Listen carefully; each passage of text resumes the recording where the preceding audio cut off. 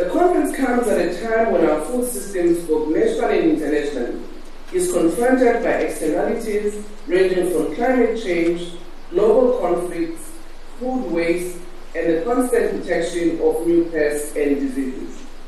These realities are threatening how we have been producing, how we've been storing, and how we've been distributing our food.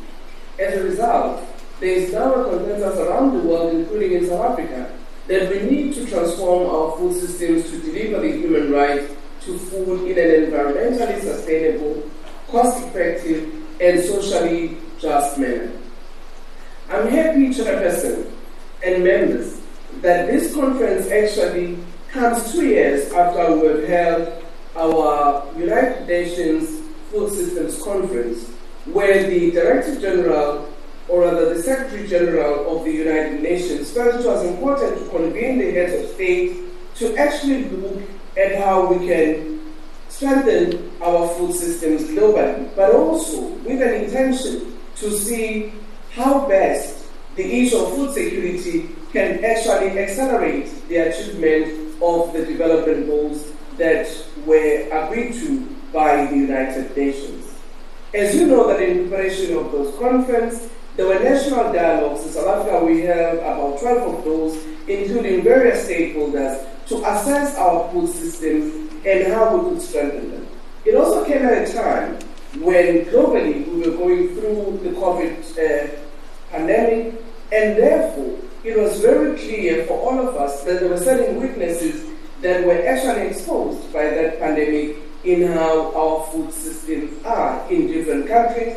And I just want to say to Department of Science and Technology, as much as we work collaboratively on other matters, we also work to actually support the building of human resource capacities by ensuring that we actually give a platform to some of our students in universities under supervision on the work that they've been doing. And I hope we will be able to get a slice of your budget for that good work that we're doing.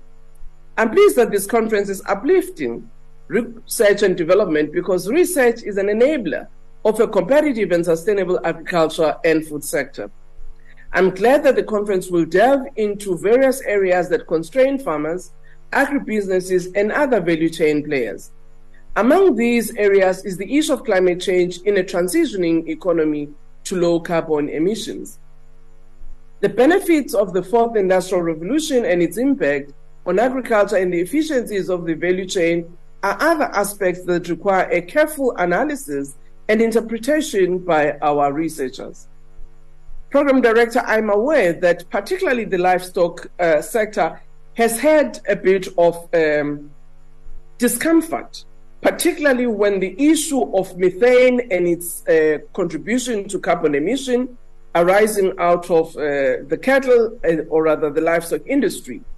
It's a matter that still requires a bit of deliberation, particularly with our livestock industry, and how best we can manage this reality. And this is what I think we're talking about when we say we've got issues of climate change that we have to deal with in a transitioning economy. Program Director, financing and promoting research and development in agriculture won't be a success without forming partnerships. I'm glad that this conference is a product of a collaboration between ARC and the department. I believe that this collaboration extends to academia, industries, and other institutions so that the knowledge generated is shared amongst all farmers from subsistence to commercial. The outcome of these collaborations is starting to show an impact in some of our industries. As it is known, the animal and animal product industry is the largest contributing sector, more than 40% to the gross production value of the agricultural sector. Big as it is, one of the challenges facing the livestock industry is the genetic inferiority of some animals, particularly those owned by our own smallholder farmers. Similarly, the challenges of animal diseases is another area that is impacting this industry negatively, which we must address. The ARC, through its Kayonafatso Yadikhomo Animal Improvement Scheme, has applied a science-based solution to help our farmers improve their genetics and animal conditions. This has helped farmers improve their incomes and get a better appreciation of the animal value. About 4,637 farmers have been supported in this program, and further 5,000 farmers will be assisted in the current financial year. Program Director, crop farmers are equally benefiting from the research collaboration between the ARC as well as the Department of Agricultural and Reform and Rural Development and other partners. New varieties of fruits, grains, and vegetables are being developed to stabilize food production and ensure resilience to drought and heat tolerance. Some of these crops are indigenous, such as the tepe, amadumbe, cowpeas, izindlubu, sorghum, and marula, to mention a few. Climate-smart agriculture is an area that will increasingly determine our sector's sustainability and competitiveness in the future. We saw recently a farmer strike in Europe protesting against the reduction of chemical use. However, the same markets are demanding our farmers from South Africa to reduce chemicals and emissions in their produce. It's a very interesting contradiction. All these markets' requirements happen at the time when the frequency of drought and the intensity of heat waves are increasing and threatening the food ecosystems.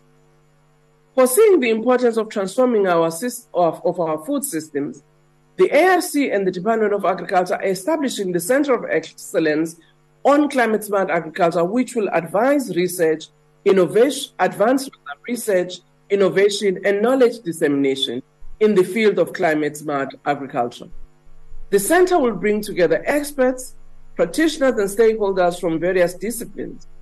This center will be established in the Rooterplaat Research Campus of the ARC in the north of Pretoria. Program Director, I must conclude by affirming the government's commitment to promoting and supporting research and development in the country. Various departments, including the Department of Science and Innovation, have a multitude of programs, some focused on agriculture, that support research and development.